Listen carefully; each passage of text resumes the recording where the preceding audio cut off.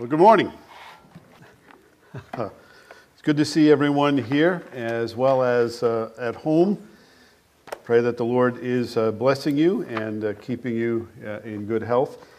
We're going to continue in our short series on resolve. Last week we looked at resolving to live wisely, and the study itself is taken from selections out of Paul's letter to the Philippians. Last week we looked at Philippians 3. This week we're going to go backward a little bit and take a look at the first part of Philippians chapter 2 and see where that influences how we can live humbly. Please join me in prayer.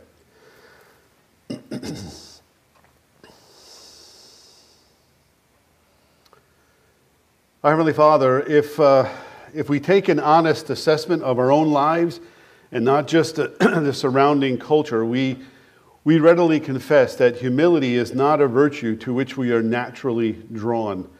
It is not something that we practice at times willingly or even obediently, but we know, Lord God, that you have provided in your word sure and certain instruction, as well as the example of our Savior of what humility looks like, how it is to be practiced, and how it can be a blessing to you and to others in your church. We thank you, Lord God, for the power of your word. We thank you for the creativity to worship you in art and in music and in poetry. We thank you for words that arise out of your word and give expression to the worship that is in our heart, as well as, Father, those times when we are in need of lament and expressing our grief and our sorrow to you. We pray, Lord God, specifically for our nation as it continues to wander through this season of pandemic with shortages, Lord God, and supply chains, the politicization of everything. We pray for the guidance of your Holy Spirit, that we might in every way be salt and light, and that we would speak words of truth and beauty, encouragement and comfort, Father, in a world that is in desperate need of such things. We turn our attention now, Lord God, to your word. We submit ourselves to it because it is your word. And we ask for the help of your Holy Spirit to open the eyes of our heart, that we might know you better, that we might know the hope to which you are calling us, and continue to uphold us as we press on toward the goal for the prize of the upward call of God in Christ Jesus. This we ask and pray in Jesus' name. Amen. Now I'm going to read the first 13 verses of Philippians 2 and just focus on some select verses from this very marvelous beginning to this second chapter. Paul writes, this is after having encouraged the Philippians at the end of Philippians 1 to stand firm in their faith, contending as one person for the faith. He then leads into his main topic here in chapter 2 when he says, so, if there is any encouragement in Christ, any comfort from love, any participation in the Spirit, any affection and sympathy, complete my joy by being of the same mind and having the same love, being in full accord and of one mind. Do nothing from selfish ambition or conceit, but in humility count others more significant than yourselves. Let each of you look not only to his own interests, but also to the interests of others. Have this mind among yourselves, which is yours in Christ Jesus, who though he was in the form of God, did not count equality with God a thing to be grasped, but emptied himself by taking the form of a servant, being born in the likeness of men. And being found in human form, he humbled himself by becoming obedient to the point of death, even death on a cross. Therefore God has highly exalted him and bestowed on him the name that is above every name, so that at the name of Jesus every knee should bow in heaven and on earth and under the earth, and every tongue confess that Jesus Christ is Lord, to the glory of God the Father. Therefore, my beloved, as you have always obeyed, so now, not only as in my presence, but much more in my absence, Work out your own salvation with fear and trembling, for it is God who works in you both to will and to work for His good pleasure. What images come to mind when you hear the word humility? What pictures come to mind? What kind of person do you think of when you hear or think of the word humility? When the Apostle Paul wanted to illustrate humility and to give us a living illustration of what that is, he points to the Lord Jesus Christ. And he tells us that in Christ we have this one who, though he was in the form of God, he writes, did not consider equality or count equality with God a thing to be grasped, a thing to be held on to, but made himself nothing, taking the form of a servant, being born in the likeness of men and being found in human form. Paul goes on to say that Christ humbled himself by becoming obedient to the point of death, even death on a cross. It's a humbling and a humiliation that Christ undergoes for our salvation, for our redemption. And Paul begins this second chapter of Philippians with an interesting phrase. He says, so if there is any encouragement. But let's be sure here that Paul is not doubting that there is any encouragement. That word if, when you see it more often than not in Paul's letters, and particularly in the New Testament, can best be translated since. That there is encouragement in Christ. So since there is encouragement in Christ, he says, since there is comfort from His love, since there is participation in the Spirit, then he says, now I want you to make my joy complete by having these things. And he's going to talk about the thing he wants them to imitate is the very humility of Christ.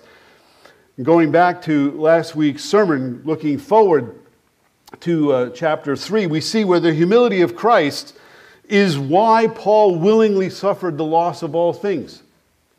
It's the humility of Christ that explains why Paul resolved to know Him, to know Jesus and the power of His resurrection. The humility of Jesus explains why Paul chose to forget what lies behind and press on toward the goal for the prize of the upward call of God in Christ Jesus. Every time we talk about humility, however, we run into a problem. And the problem is this. No one is born humble. We read about it in reciting through the New City Catechism. No one is born humble. Just go to Instagram and there's proof of that. Go to TikTok and you'll find there that the proud are willing to boast about their accomplishments, no matter how small, no matter how meager. I cooked an egg. Thank you. Right? I mixed a drink. Right? I've done a dance. Right? But the humble avoids self-promotion, avoids the temptation to promote themselves above others.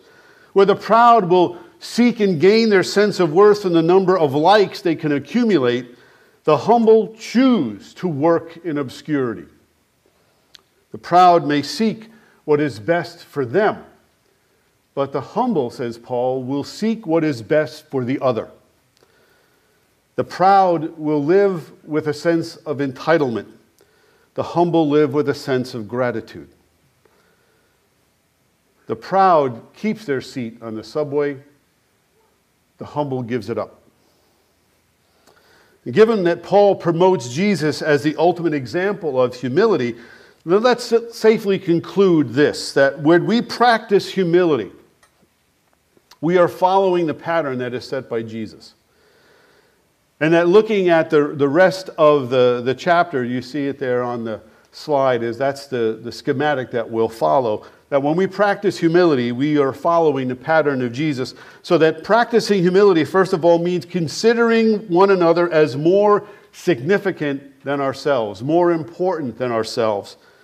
Because from Paul's perspective, humility is both a Christian virtue, but since none of us is born humble, it is also a learned behavior. We have to learn to be humble. It doesn't come naturally to us. It's the fruit of a faith relationship with the Lord Jesus Christ. Moreover, any attempt to practice humility must be done in the presence of a community of like-minded men and women who themselves are in a faith relationship with Jesus. It's hard to be humble in private. It's hard to be humble without there being some public interaction with others, whether it's in your family or whether it's at work, but especially and most importantly in the church. There's a reason why the scriptures talk about iron sharpening iron. It's because it's when our needs and our selfishness bumps up against the needs and the selfishness of others, the contest of wills can either create sparks which ignite a conflagration which then break a relationship, or we can choose the Christ-like manner and say, I'm going to subjugate my desires, subjugate my will, subjugate my agenda so that the other can succeed, so that the other may be promoted, so that the other may be blessed. That's why Paul will say in verses 3 and 4 rather, do nothing from selfish ambition. An earlier translation in the ESV has do nothing from rivalry. Right? Do nothing from selfish ambition or have a sense of a rivalry. This is particularly important in a marriage where at times, particularly early on, there's almost this rivalry of wanting to be better than the other or always wanting to compete. But Paul says that's not the attitude of Christ. It's not the attitude of Christians. Do nothing from selfish ambition or conceit, he says, but in humility count one another more significant than yourselves. Let each of you look not only to his own interest, but also to the interests of others. And once again, we see that problem, don't we? We are not naturally inclined to think like this. And because we're not naturally inclined to think like this, we are not naturally inclined to behave like this. So the attitude of the heart is more important in terms of driving us to practice humility. And Paul talks about humility as a practice in community when he says, in humility, count one another more significant than ourselves. That phrase, one another, is one of Paul's most popular phrases. He uses it a lot. You can do a concordance look or a Google search and see how many times of all the New Testament writers, Paul uses that phrase more often than any other. As one scholar notes, Paul uses that phrase, one another, because everything that we do is for one another. In a quick search of Paul's use of the phrase, just a limited search, I just pulled these out. You'll see where in 1 Corinthians 12:25, Paul says we are to care for one another. We are to love one another, he says in 1 Thessalonians 3 and then Romans 13. We are to bear one another's burdens, he says in Galatians. We are to be kind and compassionate toward one another, forgiving one another. It's from Ephesians 4 and Colossians 3. We are to live in harmony with one another. That's Romans 12. And we are to consider one another as more significant than ourselves. That's Philippians and again in Romans. All of these one another's, all of these commands that Paul gives concerning how we relate to one another all flow from living wisely and living humbly. And if we're honest, and most of the times we're not, but if we're honest, this is extremely difficult. It's difficult to set aside your agenda. And in a small way, you see this in terms of how husbands and wives make the bed, or how they arrange the silverware, or how dishes are washed, right? There's a way of doing it. And it's painful. It was very painful for my wife, particularly when I was ironing my shirts. My wife would watch me, Jill would watch me iron my shirt. She said, that's taking a long time. And I could just tell she would just sort of like, there's a way to do that that's so much faster than your way. I say, but this is the way I do it. Or the bed, the way you fold those hospital corners, right? So that when it's like George, tucked and untucked, right? Because if it's tucked too tightly, your feet kind of splay out. And anyway, you get the point. Humility is hard, and those are humorous things, but those little things can add up. Because if we refuse to retreat there, in the little thing, it's going to be even harder to retreat in the big thing.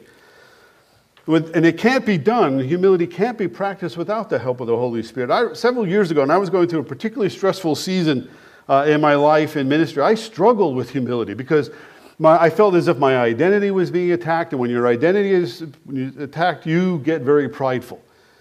You begin to want your rights. You not only want respect, you demand respect. You begin to think, my cause is right, and I want it to triumph no matter what. And then you want your antagonists to fail, and to fail spectacularly. And then I studied this text. I had read it many, many times. And the deeper I drilled down into Paul's words, the more profoundly I felt the weight of them. Because I realized that my problem was not with the people who were giving me trouble. My problem was me. It's like that old illustration is used about the British author G.K. Chesterton. Someone had written a long letter to the editor in the British newspaper and asking, what is wrong with the world? And then listed a whole series of things that were wrong. And Chesterton felt compelled to reply. He says, to the reader who asks, what is wrong with the world? I am. That may seem a bit of an overstatement. But if we are honest about ourselves, when we look at how we deal with conflict, many, many times, the person at the center of the conflict is not the person causing you trouble, it's the person that you look at in the mirror. I was getting in the way of what God wanted to teach me about humility. And as painful as those lessons were to learn, here's what I took away from what Paul said and what that season taught me, that humble people consider others, including their enemies, as more significant than themselves. So that person at work that is always on you, that is a rival, that seems to always frustrate you, for no good reason other than the fact that that's how they gain a sense of satisfaction and importance, that person, as you look at them with a godly perspective, to count them as more significant than yourself. Because when you do that, I learned that, amazingly enough, it brings honor to God because I am treating that person with the same grace with which God treated me when I was his enemy. That humble people pray like Jesus. Nevertheless, not my will, but your will be done. That as much as I want to get even, that is not my right. That is not my responsibility. Humble people love their enemies with the same love that God has for us in Christ. And here's the even harder part. You pray for them, and you pray for their good. If you can do that, if you can look at someone that is in conflict with you, and you can pray for them, and pray for their good, and forgive them as you are forgiven in Christ, you are making tremendous strides toward forgetting what lies behind and pressing on toward the goal for the prize of the upward call in Christ, because you are following the pattern of humility that is set by Jesus. Remember that when he was reviled, says Peter in his letter, he did not respond with reviling. When he was cursed, he did not curse back. But as a lamb that was led to slaughter, he opened not his mouth. And he suffered all of that. That is not easy. There was a guy that I knew in a church in Ohio who was born and raised in Chicago. And he was, if you've seen the movie The Untouchables, in that scene in Sean Connery in the church where he talks to Kevin Costner and says, you know, they come at you with a knife, you come up with a gun. They put one of yours in a hospital, you put one of theirs in the morgue. It's the Chicago way. That was a mentality that this brother had. And it took him years to work out the Chicago way in order to follow the Jesus way. I don't know what your background and upbringing was, whether you grew up in the suburbs like me or on the city streets where it was an eye for an eye and a tooth for a tooth. But Jesus lays all of that aside, and the Jesus way is to pray for your enemies and to pray that God would bless them, to humble yourselves under the mighty hand of God, trusting Him to raise you up at His time. When it comes to practicing humility, in other words, it doesn't matter whether the people that you are called to be humble toward deserve to be humble toward. The fact is they need it. And you need to be humble. We need to be humble. Remember that God loved us when we did not deserve His love. While we were still His enemies, Christ died for us. When we deserved His wrath, God lavished upon us His grace. And Jesus died, remember, so that we could be forgiven. He became obedient to the point of death, even death of a cross, so that we would be spared that death of a cross. He put God the Father's will above His own. In fact, Jesus put our need, He put our need for grace, for mercy, and forgiveness above His own need for self-preservation. When we practice humility, we are behaving according to the example that is set for us by Christ. When we practice humility, we promote also the unity of the church. When Jesus resolved to practice humility, He became obedient. He considered the Father's agenda as more important than His own. As a matter of fact, Jesus said at one point His food was to do the will of His Father. And when Jesus resolved to practice humility, He looked at the big picture. That enabled Him to set aside His agenda so that He could follow the Father's plan. And if we're honest, we all have an agenda. We all have an idea of how we want things to go. We want things to go our way. Right? We want things to fit neatly into our pattern and our way of thinking, but that's not how life goes. We can't and are not in control of everything as much as we think we want to be or need to be. Sometimes practicing humility means resisting the temptation to be in control. It's like watching a toddler learning to tie their shoe without Velcro, right? That's a tremendous blessing to every parent, and they know it. Like Velcro, there you go. You put the thing on, you snap that over, and you're wood.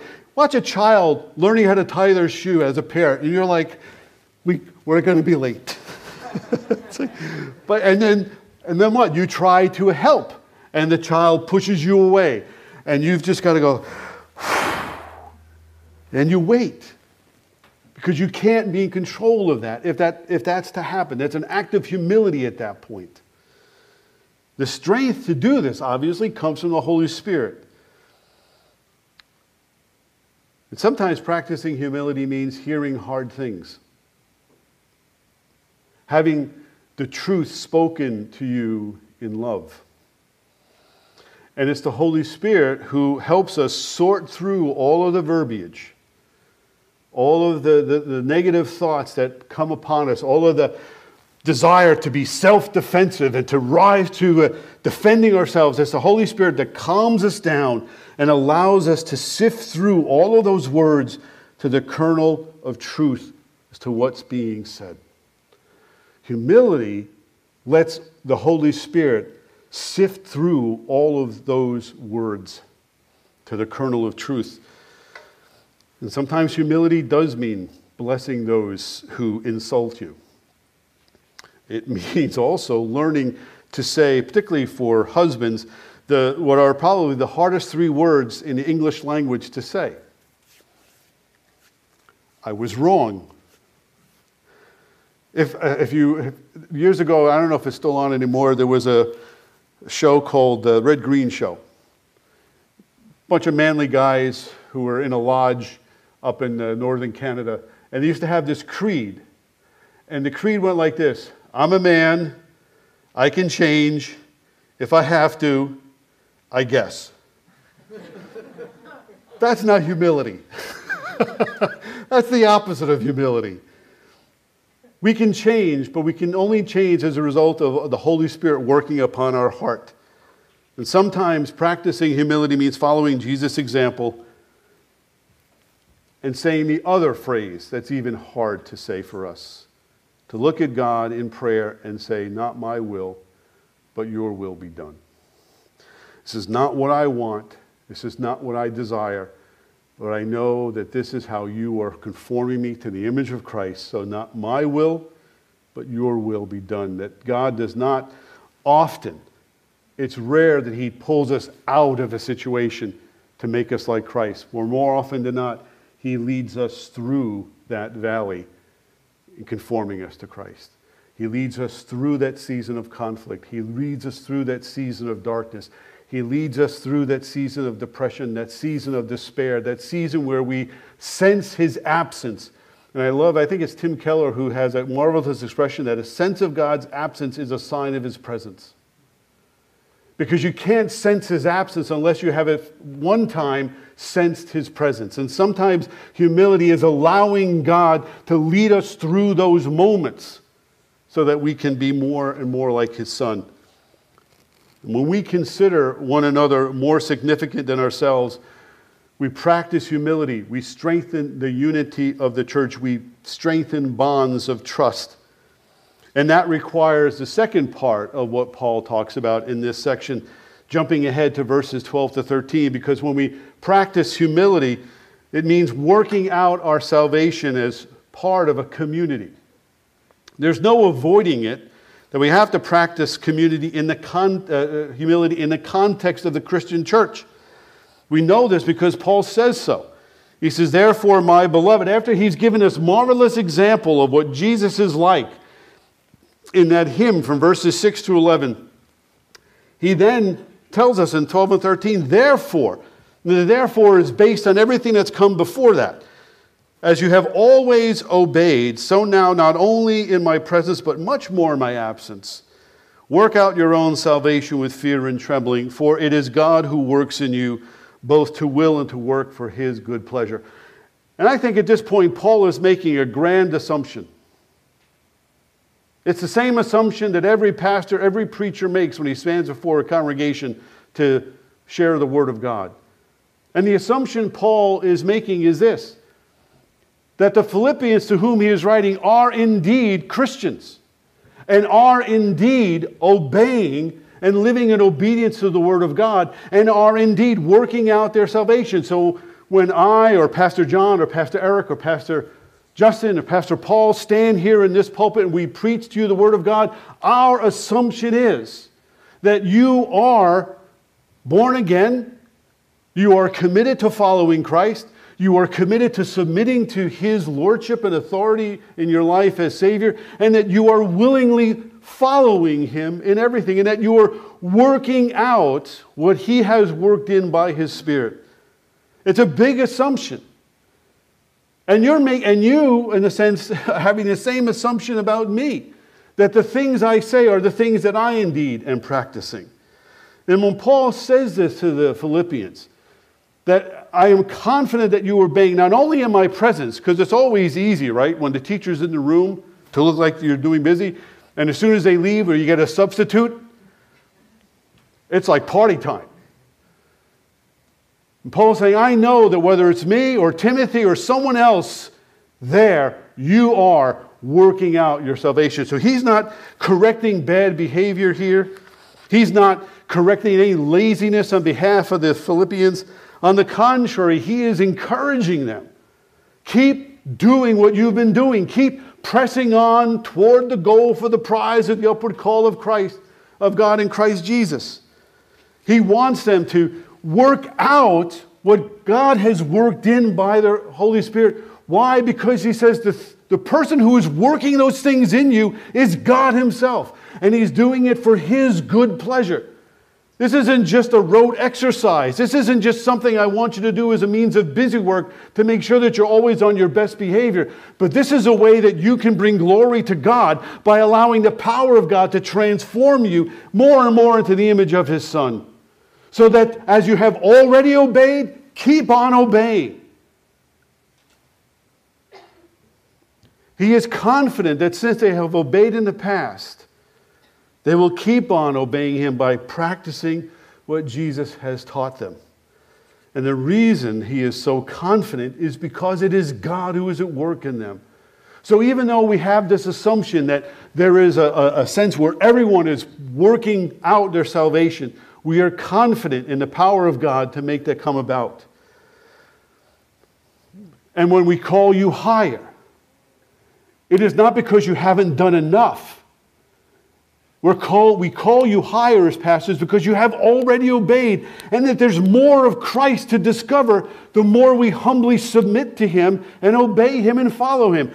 It's a way of thinking about this is when our daughter Liz was taking voice lessons, when she started at, I think, 8 or 9 years old, and then every year as she progressed in her lessons, her voice teacher would give her increasingly more and more difficult pieces to learn. Not because she hadn't learned anything in the past, but exactly and precisely because she had learned in the past. Her voice was trained. And in order to keep it at peak and optimal performance level, she was given more and more difficult pieces to learn so that she could sing them and would discipline herself and train her. And that's what Paul is saying here. So that the humility he is calling us to practice is not because we haven't practiced it, but because you have.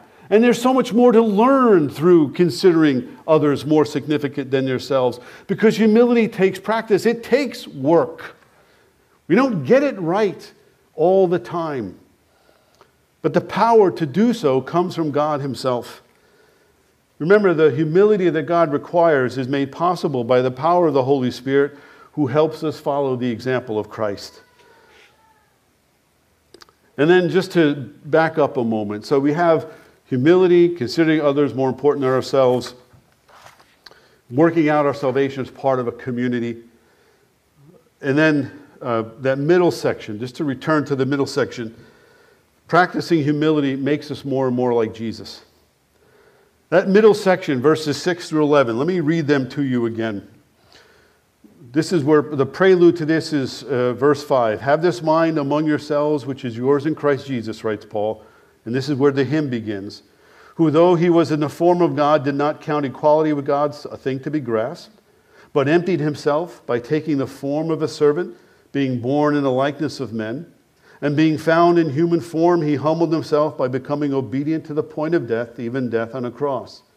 Therefore God has highly exalted him and bestowed on him the name that is above every name, so that at the name of Jesus every knee should bow in heaven and on earth and under the earth, and every tongue confess that Jesus Christ is Lord, to the glory of God the Father. There's universal agreement, as I said, that verses 6 through 11 form a part of an early Christian hymn. And the key to understanding the hymn is in verse 5, where Paul talks about, have this mind among yourselves, which is yours in Christ Jesus. Another translation says, you should have the same attitude toward one another that Jesus had. The implication is that people who follow Jesus should think like him. And Paul develops this theme. He makes it clear that our unity, our progress, our growth as a church is dependent upon every member of the community practicing humility. Having the same attitude toward one another that Jesus has. Because when we think like Jesus, we act like him. We serve one another like him. We treat one another the way he treats us. Think about how Jesus treated people. From little children, remember when the disciples tried to keep children away from Jesus because in that culture, children were to be seen and not heard. They were a nuisance. They were like autumn leaves that gathered at the bottom of a tree. You sort of raked them over to a corner, just left them there. But Jesus took the children into his arms and he blessed them. He treats outsiders to the kingdom of Israel as though they deserve to be inside the kingdom of Israel because that's exactly where they belong. He eats with tax collectors and prostitutes. He even speaks kindly, even though he speaks at times harshly, to the self-righteous Pharisees. See, he puts the needs of others above his own needs. Always speaking the truth in love, always acting true to himself. He's never duplicitous. He never covers his agenda. He is always out front with what he does. That's what a humble person is like. Pride kills that.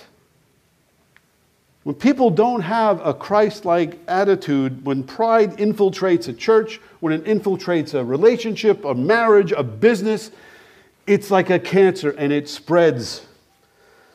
And it chokes out things like love and grace and compassion and selflessness. Those things get ignored. That's why I think the earlier translation in the ESV had said, do nothing out of a rivalry, because pride establishes rivalry. It's Jets versus Giants, right? It's Yankees versus Mets. You got to declare, where you are, or you don't care. Pride can and often does divide a church and destroy its ministry. When it gnaws away at the fundamentals of what we believe and who we are. It kills unity because it kills true Christianity. What it does is it puts too much faith in our idea of what the church should be, rather than in what the church actually is the bride of Christ. And Paul, when he cites Christ as an example of what humility is, remember, he says this beautiful thing, that Christ, even though he possessed equality with God, he did not consider equality with God something to be grasped, something to be lorded over us. You think of his encounters, think of Jesus' encounters with people. Never does Jesus say, well, do you know who I am? Let me pull out my card and I'll show you. But he always takes the second seat. The one through whom all things were made became like the very creatures he created in order to redeem us, in order to make us more like him. Where we insist he is more like us, Jesus comes to make us more like him. We are created by God through Christ, so he knows how we think. He knows the inner working of our heart and of our mind. But despite all those things, he loves us anyway. Despite all of our pettiness, my pettiness, my pride, Paul says Jesus made himself nothing. Think about that. I think in 2 Corinthians, Paul talks about the fact that though he was rich, for our sakes he became poor, that we might through him inherit the riches of God's kingdom. Jesus poured his eternal nature into our mortal humanity, all so that he might pour his life out for ours. The old hymn talks about Jesus emptying himself of all but love. Yet in doing so, he was rejected by a rebellious and prideful and selfish humanity. And why? So that by his humble obedience, he might purchase men and women for God by the shedding of his blood. And during his life on earth, Jesus continually emptied himself, continually poured out himself by serving others. And that act of service is an act of humility. It's an act of obedience. But what does that mean? Jesus made himself nothing. How can the eternal, how can he who possesses all things be nothing? The mystery of the incarnation is that Jesus adds to his character our flesh. That he somehow adds to who he is the fact that he is now human, that he is now God in human flesh. He made himself nothing, in other words, by doing something. Something unimaginable. Something miraculous. He made himself nothing by doing everything his Father commanded him. He made himself nothing by considering the will of his Father as more significant than his own. He made himself nothing by considering our needs greater than his own. So when we think of humility, we think of setting aside, putting down, self-denial, which is true. But Jesus showed us that humility is also an adding to. Remember, we're proud from birth. We have to learn humility. We have to add it to our life by obeying God as Jesus did. And the mystery of the incarnation is that despite having everything, Jesus made himself nothing by taking the very form of a slave and by sharing in human nature. If we want to have the same attitude toward one another that Jesus had, we have to practice that Christ-like humility. And so, how does that work out in a marriage? How does that work out in a work relationship? When you really don't respect your boss because you know more than he does. And yet you have to do what he wants or she wants because you're the employee and they're the boss. And you have to find a creative way to express the fact that the way that they want to do it may not actually work, and that you have an idea that may work better. And you need to pray for the wisdom and insight to humbly present that. Or how do you, as a husband, ask your wife for forgiveness and serve her in a way that lets her know that she is loved the way that Christ loved the church? How do you, as a wife, respect your husband, even though he may not be taking the spiritual lead that he's supposed to as a husband? How do you, as a child, talk to your parent in a respectful way when you don't like the things that they are telling you can't do or the things you must do? You learn by following Christ's example, by praying for your boss, for your mom or your dad, or for your child. You pray for your spouse. And you wait until the Spirit opens up the appropriate moment to say what needs to be said so that you can say it in a way that's humble and loving. Humility is hard. It's not something we are given to, but it bears great benefit for those around us. Leo Tolstoy, I've never tried to read, I think he wrote War and Peace, right? I've never tried to read the book. Very long book. Almost as long as the movie. If you've ever seen the movie, it's Russian, so it just goes on forever, right? They like to talk. He wrote a short story called Two Old Men, about two men who set out on a pilgrimage to Jerusalem. The story is about how the paths of these two men diverge. And how their paths diverge helps us think about humility. The two men, friends, Ephraim and Elisha, they decide that before they die, they're going to make a pilgrimage to Jerusalem. And after months of planning, they set out on this journey. After collecting everything they think they'll need to make the trip, they begin to walk toward Jerusalem. After a couple of days or so, they come to a village that seems deserted. No one is about, there's no activities, not even any dogs moving. And so seeing a small hut on the outskirts of town, they decide to go in to investigate to see what is the matter. As soon as they walk into the hut, they realize something is drastically wrong. The hut is dark and the smell of death lingers in the air. Searching for a lamp or lantern to light, they do, and they see that the hut is filled with bodies. But to their amazement, the bodies are still alive. The people living in the hut are still alive. And Ephraim sends his friend, Elisha rather, wants to stay and help. So he sends his friend Ephraim to the next town to get help. He says, I'll catch up with you. He said, you just go on. But as Elisha opens more doors, more windows, more huts, he sees more and more people who are on death's door, and he decides to stay and help. He never travels to Jerusalem, and Ephraim does make it to Jerusalem, and he waits for his friend. He waits several months, almost a year, for his friend to join him, and he never does. And realizing that he may never see his friend again, he sets off from Jerusalem back home. And while Ephraim is walking home, he comes to a village.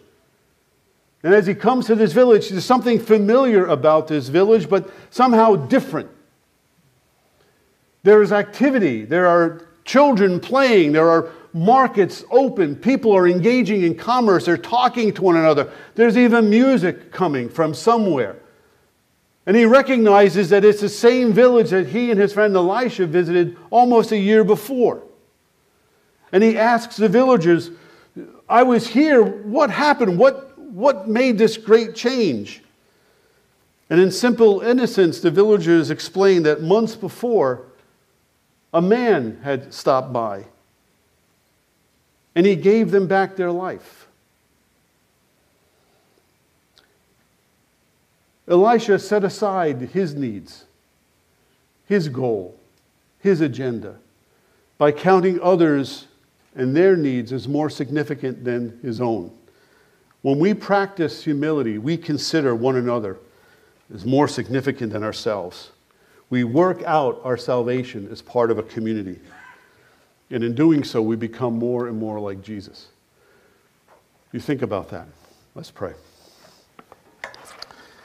Our Heavenly Father, we acknowledge that humility does not come easily to us, but it is a requirement if we are to become more and more like Christ and to promote the unity and the well-being of your church, our families, our businesses, our schools.